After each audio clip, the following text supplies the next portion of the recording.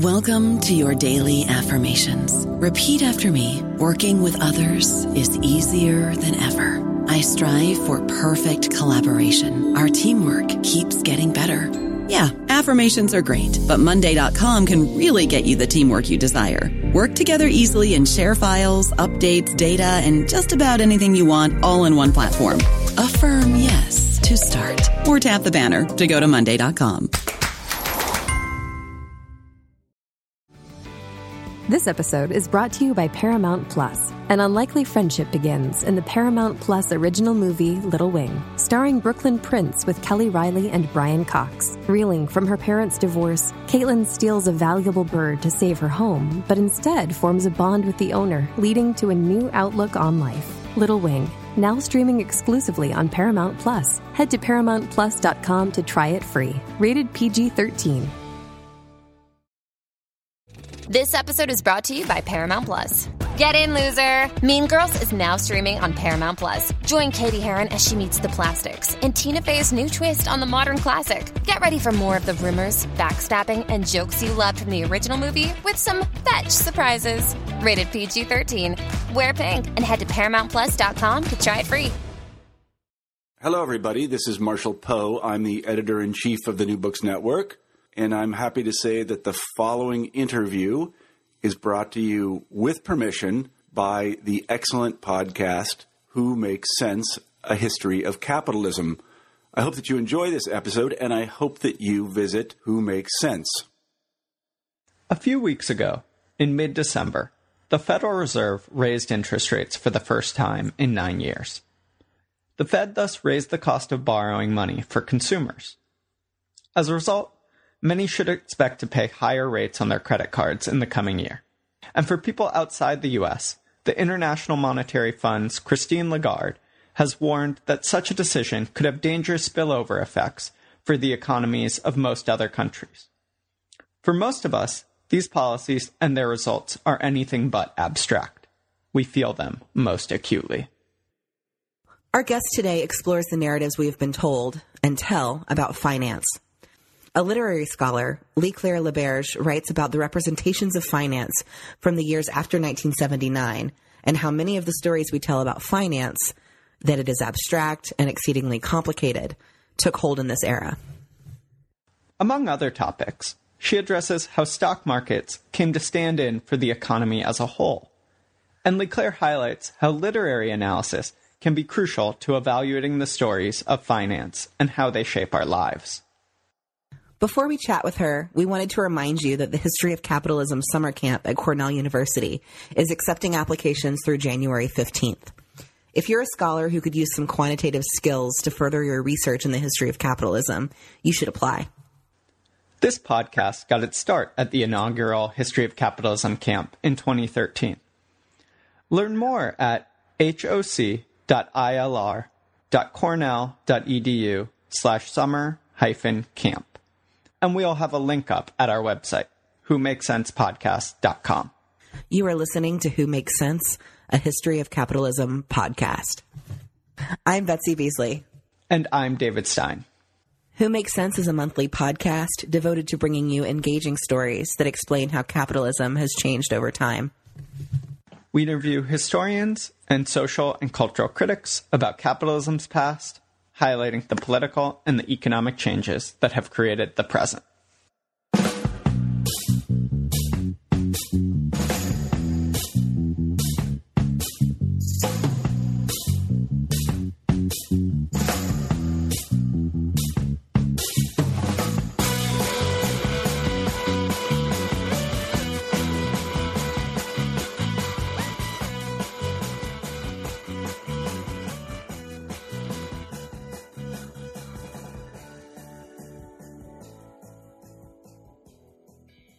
Today, we speak to Lee-Claire Laberge. My name is Lee-Claire Laberge. I'm an assistant professor of English at Bureau of Manhattan Community College in the City University of New York. My book is called Scandals and Abstraction, Financial Fiction of the Long 1980s. And I really try to think through the way that literature and the economy sort of mirrored and criticized and represented each other during this period that I, along with other scholars, call financialization, which is sort of a post-1973 transformation of not only the American, but the global economy. Highly clear. Could you give our listeners a sense of your book, its narrative arc, and some of the methods you utilize to answer your questions? In the book, I try to isolate three areas, or sort of three academic disciplines in which one might be able to track historical transformation. And so the first one I look at is simply contemporary American literature. I look at novels written mostly in the 80s. I also look at some films, and I can go into more details about the novels in a second. But, literature and culture, broadly defined, is the sort of first area. The second area is political economy.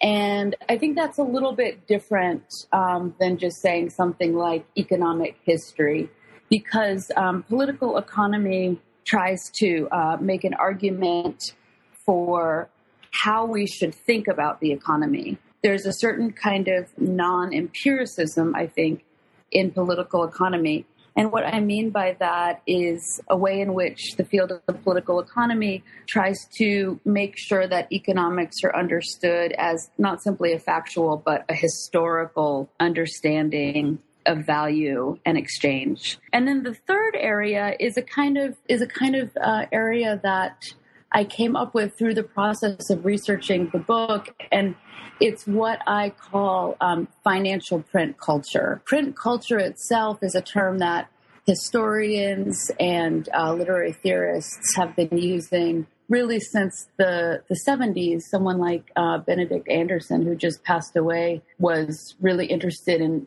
this term in the construction of nation state in his book, Imagined Communities. But I try to expand that a little bit to say financial print culture.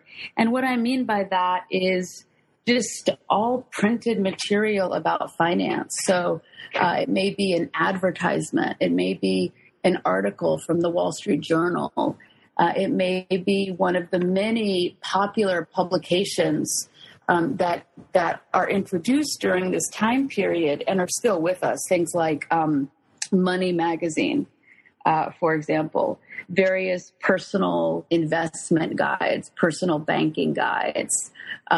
Even the term personal banking itself comes out of this time period. So by financial print culture, I try to look at as many representations of finance as possible through as large of an archive as possible. And so then ultimately what I try to do in the book is I try to say, okay, how do these three areas, literature, political economy, and financial print culture, how do they track financialization, the financialization of the American economy during this period, the 1980s? And what I found in my research was that these three, we can call them disciplines or we can call them discourses, they were very much in conversation with each other. Terms would be borrowed, for instance, from a newspaper, something like the Wall Street Journal or the New York Times, or American Banker or Institutional Investor, and would turn up in novels, in cultural publications, or in films. I think that's probably not so unusual. What I was more surprised by is that also fictional depictions of finance, things like novels, like films, like plays, theater, then actually started to circulate in financial publications. So there was a very sort of fertile back and forth, a very sort of interesting intercourse between fictional writing about finance and factual writing about finance. But what all of these things had in common was they were all making reference to this idea, this object, finance, which itself is being redefined throughout the decade. And then as a literary scholar, one thing that I was very interested to find is that the novels which have become the most canonical novels of the 1980s, something like White Noise, which is probably the most taught postmodern novel that we have, or American Psycho, maybe the most vilified postmodern novel that we have, or The Bonfire of the Vanities, one of the best-selling novels actually of the 20th century. All of these crucial texts that come out of the 1980s are in this conversation about finance. What is finance? Why is it newly present? How is it changing? How should it be represented? So there were many contests over finance as well. Was there a key piece of evidence, or in your case, a text that catalyzed the research process that led to this book? I think there was a key text, and I think there was also a key piece of evidence. I think the key text may have been this essay that Frederick Jameson published called Culture and Finance Capital. He made this claim, I think, essentially in that essay, that in this new era of the dominance of global finance, that finance had become so abstract.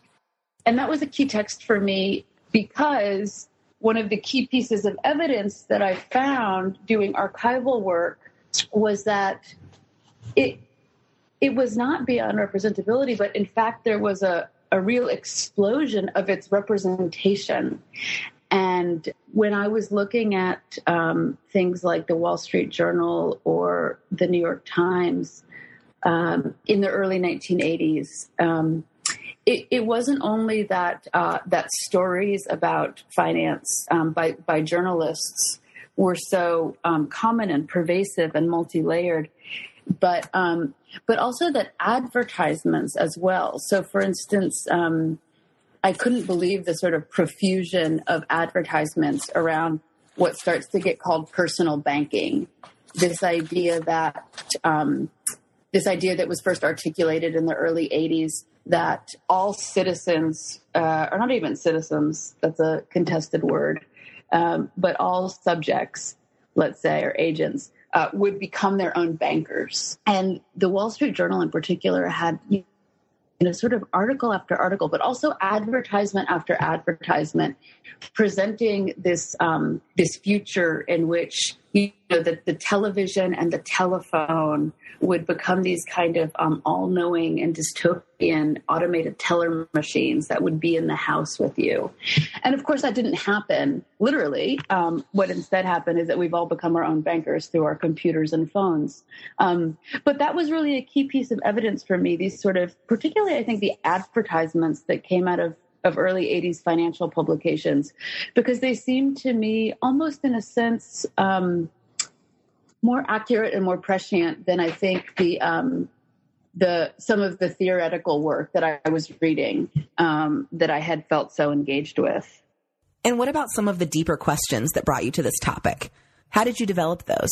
As a college student, I was a philosophy major, and I graduated college in 1998, and that was during the sort of height of the speculative internet tech boom. But I essentially got hired to work with a large sort of multinational company that was working with the auditing firm Arthur Andersen. Those are the people that was the firm that was auditing Enron's books that ultimately, not only did Enron go bankrupt, but the company also went bankrupt and had to shut down. But I was hired to do sort of audits of advertising companies all over the world. And I started to, in my 22-year-old, 23-year-old mind, think like, wow, the process of doing these financial audits is so similar to post-structuralist philosophy in the sense that it's the documentation itself that produces the value. Another way of saying that is what you get with a corporate audit, what you get with a corporate financial audit is much less a sort of accounting for value than simply a representation of it or an assertion of it. So I got very interested in corporate documentation. And I started graduate school. I got my PhD in American Studies from NYU, thinking that I would do sort of ethnography of corporate documenting practices. But what I found is that I actually appreciated the imaginative and figurative aspects of those practices more than the ethnographic work that would go into a project like that. And so I think it was with that sort of disposition in mind that when I started taking, survey classes or literature classes, literary theory classes in graduate school, that I was able to sort of find the space to construct this kind of archive. For me, it was with that in mind that made reading people like Giovanni Ribisi, whose book, The Long 20th Century, was so interesting, or Jameson, that enabled me to read those theorists with an idea towards an empirical archival world at the same time. I think I'm less interested in theory for theory's sake than I am in theory as a sort of articulation of the mediation of meaning between a kind of abstract and a concrete in any given social situation. That's a really powerful point about how narrative and representation in some ways create finance. Can you talk about that in a little more detail? The way the book is organized is that there's a kind of literary text at the heart of every chapter. And those texts are all novels. In one chapter, I also look at a film, but it's also a narrative film. And, what a novel has that a photograph or a sculpture doesn't have. What a novel has is it's constructed around a beginning, middle, and end. With a novel, you have to start reading at the beginning and you have to read forward. And the way most novels work is, as you read forward in the narrative, meaning becomes retrospectively apparent. You understand why you had been reading what you had been reading as you continue to read. And that's the same thing with any film, maybe a little bit less so any piece of music. But that's just a sort of basic understanding, literary theoretical understanding of what a narrative is. And what I realized while writing the book is that's very similar to the way that a lot of financial deals are constructed. So I try to draw this connection between how a narrative is constructed and how a financial deal is constructed. So let's say that you apply for a loan. You get the loan in 2015 and you have to pay it back in 2045. Let's say it's a 30-year mortgage. So you have this time frame built in where someone has given you a loan in the present, right? With the idea that you're going to reach a certain ending, there's a certain future in which that loan will have been a good decision. Obviously, there's a certain amount of risk involved. There's also risk involved in a narrative. But what I started to think about is how that relationship to futurity then becomes, in literature, it becomes a way to structure meaning, to structure a plot. But in our social world, it becomes a way to structure people, to structure social forms. And I started to wonder about what does it mean for both individuals' sense of a future and an ending, and for a collective sense of a future and an ending, if many people are not necessarily indebted, although that's certainly very common, but if many people in many institutions are engaged in these financial calculations that presume a certain time, whether it's retirement, whether it's Social Security, whether it's a student loan, all of these things are ways to organize socially a temporal horizon. So I look at the way that literature, because it is a narrative art, might be a site to critique and to understand that temporal relationship to the future, but also how to perhaps reconfigure it. Maybe because literature is more imaginative, maybe because literature is more figurative, it allows us ways to rethink a future temporality, whereas signing a mortgage document or being in debt, I don't think allows you the same playfulness about constructing other scenarios. Yeah, the line you use in the book to describe that is you say, quote, "To finance is to have a narrative about how the future will unfold." Exactly. I think that's something that I'm very much trying to capture. And then, for your more literary inclined listeners, I think the really interesting thing about the 1980s in terms of aesthetics is that it's a time period in which postmodernism becomes canonized. It becomes part of many college syllabi. It becomes a specialty that you're going to have in an English department or fine arts. But what postmodernism is so known for, what it excels at, is that beginning, middle, and end are no longer the sort of guaranteed points of progress. And what I'm really interested in the book is trying to think about how different novels and how different kinds of representations of finance might get us to a point where we can reconceptualize a future. Because I think one of the things that we as sort of contemporaries are told time and time again, and this is a much longer discourse of modernity, but we're told that the economy is what is real, the economy is what is fact-based, and it's not necessarily up for negotiation. What it means is not necessarily up for negotiation or reimagination. But what these texts, these literary texts and filmic texts that I try to look at tell us time and time again is that it's constantly being renegotiated. And then what was so interesting for me to find is that so many journalists in the 1980s are using those texts to construct their factual narratives about what the economy is. Your focus on the long 1980s is important because for you, it is a period when finance and the stock market came to represent the economy as a whole. Can you explain why it is so significant to uncover the culture behind this change?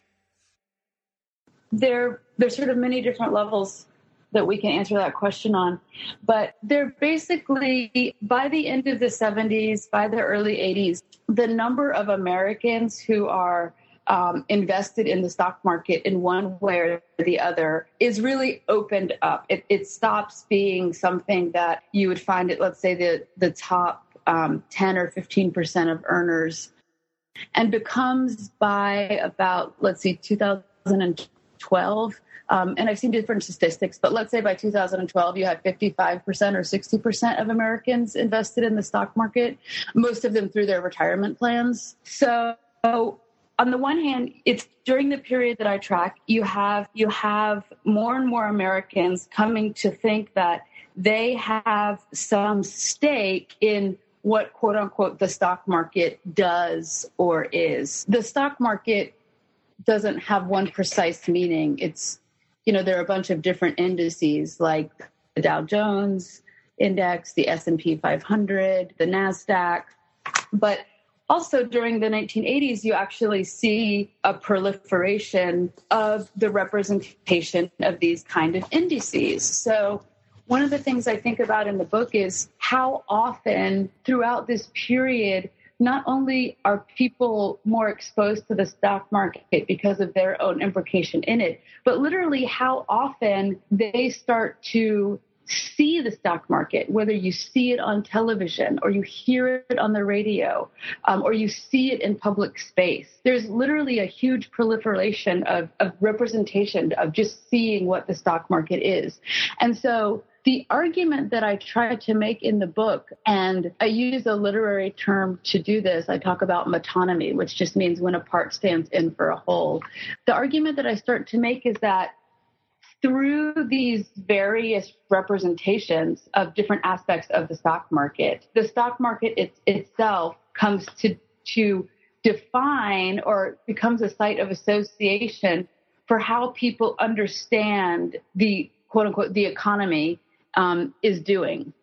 And I think this is a really powerful form of leverage because again, going back to what I was talking about with the future, if people have a sense of their own economic well-being as tied to the stock market in various forms, then in fact, for many of us, the stock market could be telling us one thing in the sense of your economic well-being is better than you thought it was, even as what makes, quote unquote, the stock market go up would actually produce a social world in which many of us would not fare as well.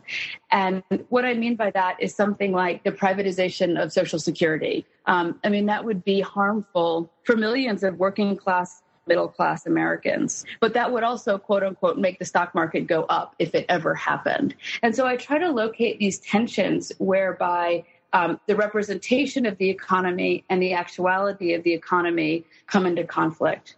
And I think that in the 1980s, all of the sort of images, associations, and narratives about finance as sort of condensed in the stock market are one place where that happens. So getting into one of the key theoretical arguments, and one I'd love for you to expound upon for our listeners, is the relationship between finance and labor. This has been tricky for cultural critiques of finance, since it can come into friction with Marx's notion of a labor theory of value. And this is a theory that posits that all value actually comes from labor. This, at first glance, might seem like a very academic debate, not really relevant to a lot of people, but it matters a whole lot for what we think finance is and how it's represented. So could you talk a little bit more about the relationship between finance and labor and finance and commodities? I think there's this idea that finance is non-productive. It doesn't really require workers. It doesn't really require factories. All the sort of things that populate our imaginary of what the economy is, particularly what production is, seem to be on the verge of being antiquated when we enter a world of finance. And one thing that I just saw recently that I think gets to your question is, it was a popular article, maybe on Salon or Slate, but it said, our leading companies now have no material basis. And it said, for example, Airbnb, $6 billion valuation. I don't know the exact number, but Airbnb, $6 billion valuation, but it owns no hotels or no houses. Uber, $5 billion valuation. It's a taxi company, but it owns no cars. It's this idea that when a company is operating at the level of high finance, the material world and the world of people working and people owning ceases to be important. And I think that that's interesting theoretically, but it's also very interesting politically, because what happens to something like a working class politics or a middle class politics if we're told that the economy now no longer requires working class and middle class workers? And I think that that's a very problematic line of argument. I was just talking to the Australian political economist Dick Bryan recently, and he was telling me that still it is the case today that worldwide most financial wealth is found in the household, is stored in the household. And what he meant by that is, even, for example, if we think about mortgage-backed securities and various different sort of collateralized debt obligations, there's still a fundamental material world which we all populate and which we all contest, which is required to make this world of high finance function. But of course, it's very much in the interest of the world of high finance for them to say, no, that material world, that world of workers, that world of sort of material productivity no longer matters to us. It's an ideological problem. It's a political problem. And I felt very invested when I was writing the book in 2010, 2011, in the academic world in which I was circulating. I felt like there was a real temptation for scholars with whom I was in conversation to follow this line of finance takes us to a place that is more abstract, that is more complex, that no longer has a material basis that concerns us. So I really wanted to make an argument against that, both because, theoretically, I think it's inaccurate, but also politically, I think it's very important that we find ways to conceptualize the economy as a whole in which we are all involved and all contested. So this question, in a sense, follows your last point about the importance of the household, but also its elision. Among the things you explore about the culture of finance is its emphasis on, quote, masculinity and ecstatic comportment. And you discuss a category which you call financial masculinity. What does such a gendered analytic reveal for you about the texts you write about? It was a really important category for me, this idea of financial masculinity.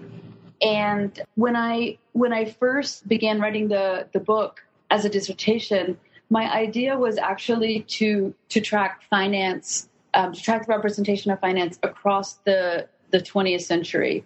So to start in the 1910s and the 1920s, and then move up through the 1950s and 60s with the rise of sort of monopoly capital and the kind of organization man, and then go to the 1980s. And I wrote the 1980s chapter first, and I found that was sort of so rich that I didn't ever go back. But one of the things that I think really influenced me in writing the book was the comparison between how finance had been represented popularly in the 1910s and 20s, which was another area in which representations of finance were very common popularly, common in novels, very important in literature. And what I found was that that in the 1910s and 1920s, the financier, he was still a he. He was always a male, but he was more a shady character. He was more the equivalent to today, how we might find somebody who runs a betting racket, like a sort of racketeer, or runs a cartel even. For the most part, the financier did not have the associations of a sort of stylized beauty and a sort of powerful self-fashioning that I found in the 1980s. So when I started to see these images in the 1980s, and I found them all over. And again, this is why I think that it was important for the book to look at financial print culture, because I found them in things like New York Magazine, but also in the Wall Street Journal, also in American Banker, also in a film like American Psycho. One of the things that I started to find was that finance became a place for a kind of heterosexual, upper middle class white man to restyle himself in the face of a changing economy, in the face of what theorists at the time are starting to label post-industrialization. And what I found was that the sort of most gruesome images that we can think of when we think of finance, and I think for many of us, that would come from a place like Bret Easton Ellis's novel American Psycho, which was also made into a film by Mary Harron. Those texts present the financier as, quite literally a serial murderer, a cannibal, a serial rapist. But what I found was that was actually quite contiguous with financiers' understandings of themselves in their own language.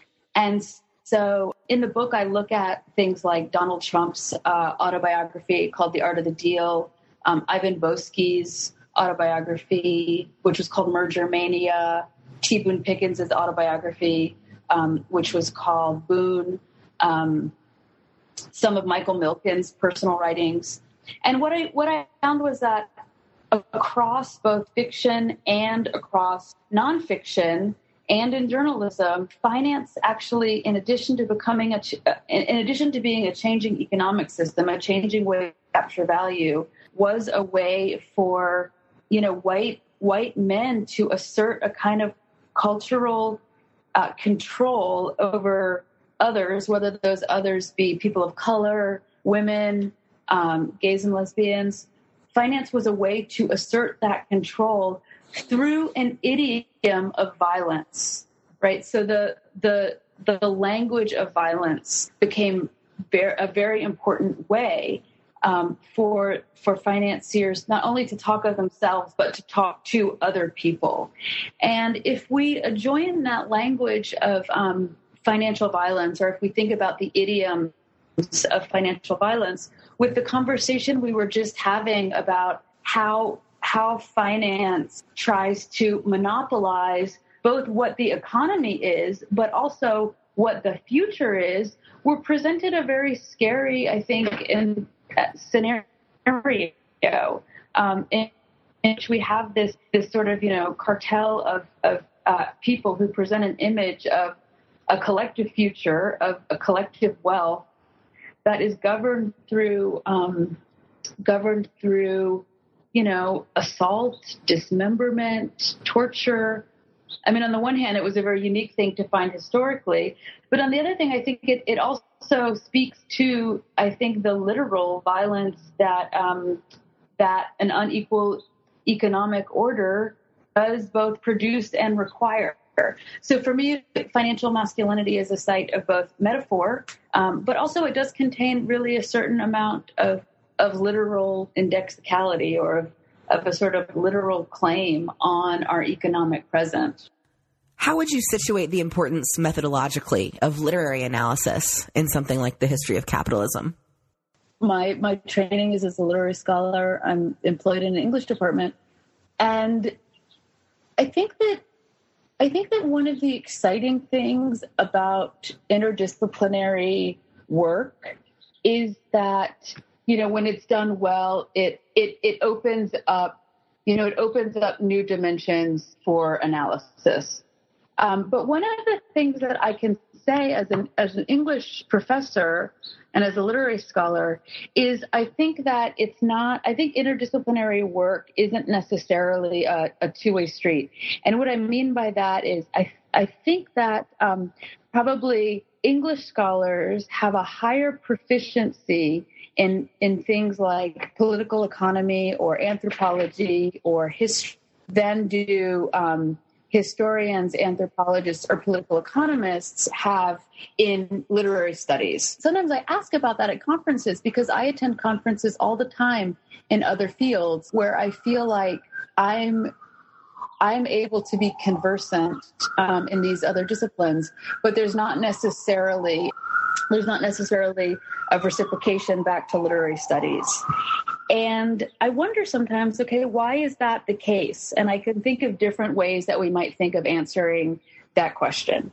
One of them would be that, history or political economy or ethnography contain a kind of fact-based knowledge that is not accessible to scholars in the humanities or in English. So we're required to go to those other disciplines. But I sort of have a problem with accepting that logic, because I think instead what we might think about is how does to use a term we haven't used yet, which is neoliberalism, but how does sort of our contemporary era of either of financialization or of neoliberalism, how does that world itself exile or marginalize things like literary studies, things like representation, things like imagination?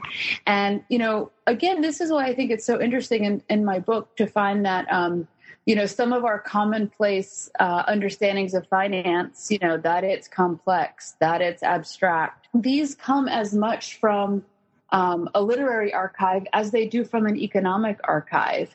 But why does the humanistic part of that equation, why does the literary part, why does it get exiled? Like, what is the ideological project behind exiling or marginalizing parts of the humanities in this era of financialization?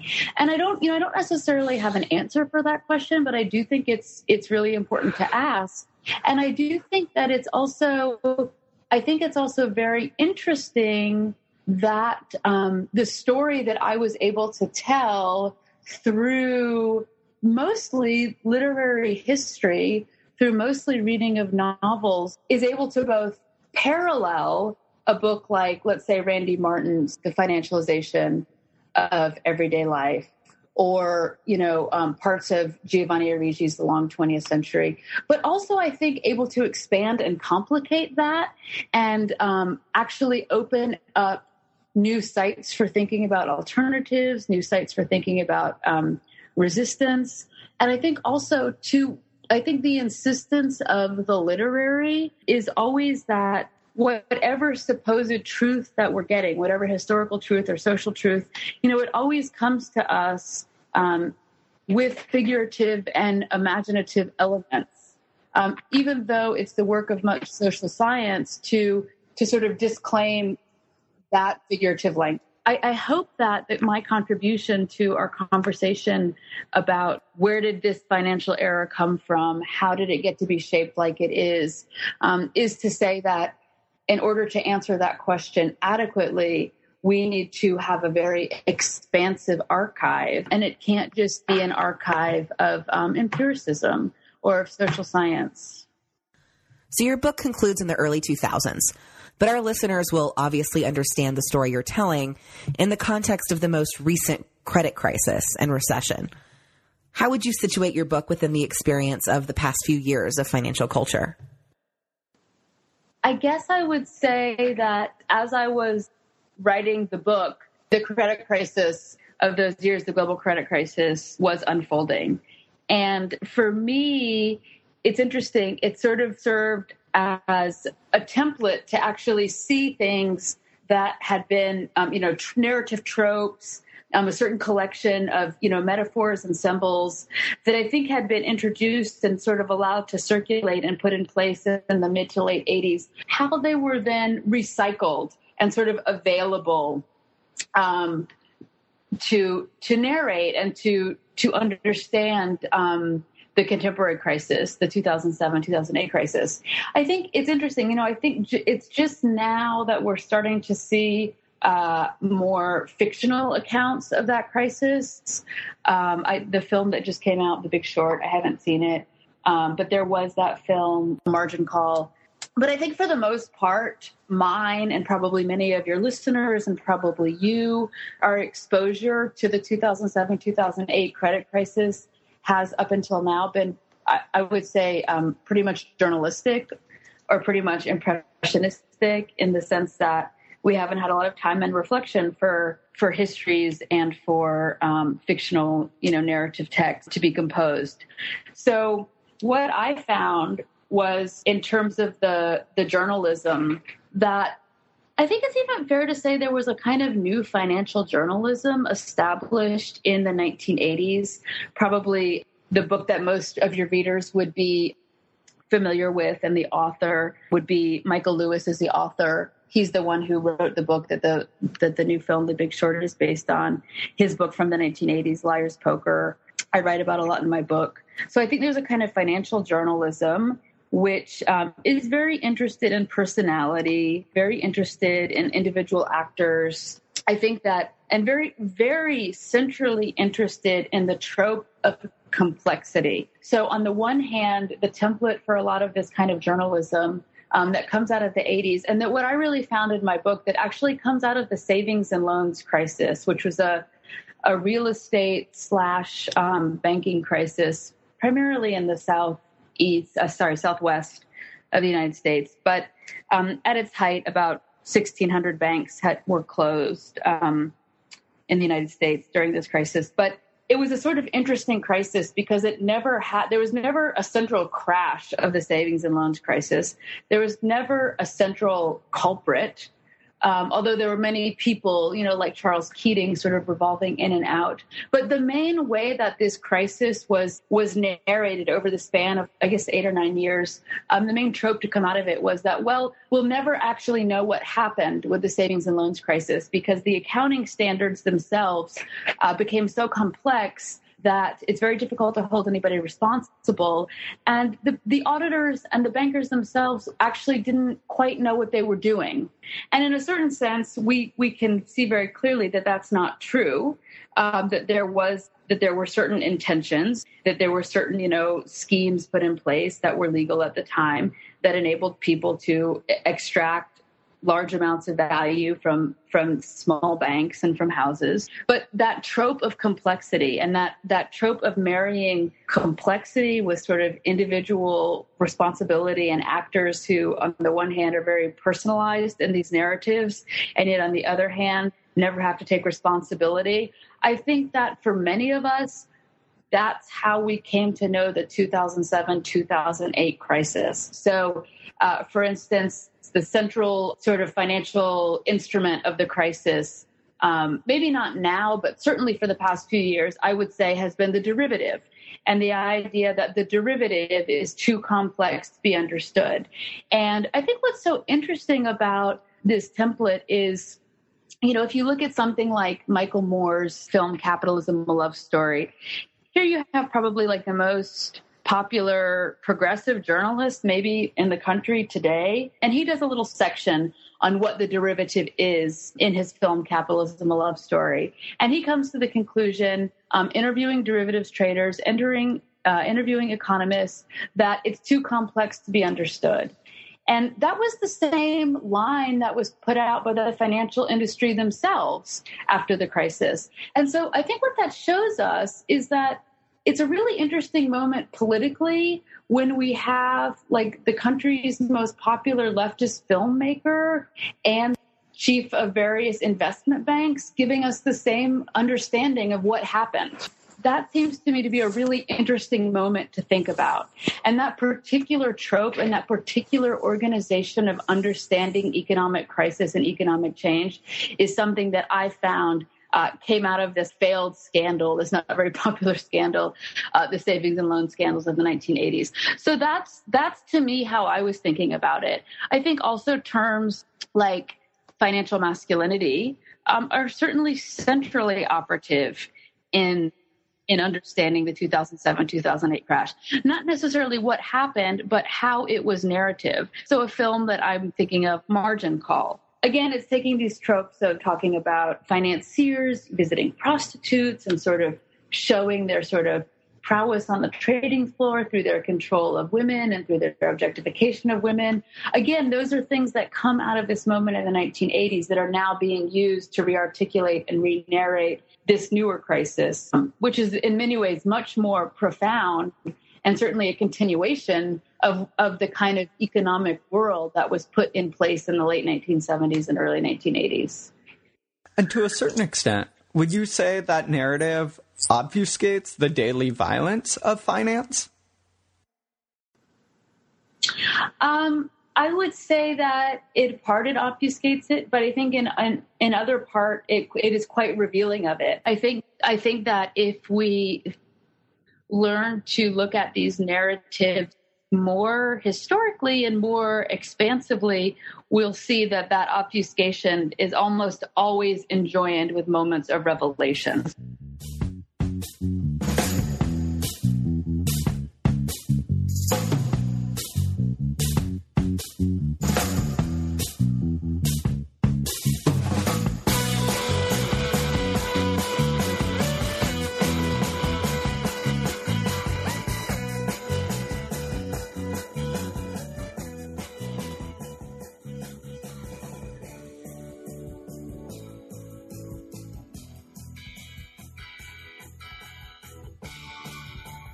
If you liked our show, make sure to check us out at whomakesensepodcast.com. Like us on Facebook at facebook.com/whomakesense and follow us on Twitter at whomakesense. And let us know if there are topics that you want to know more about. You can learn more about Lee Clare's work at our website, whomakesensepodcast.com. Who Makes Sense is supported by the Yale Public Humanities Program and the University of Southern California's Department of American Studies and Ethnicity. Join us next month for more Histories of Capitalism.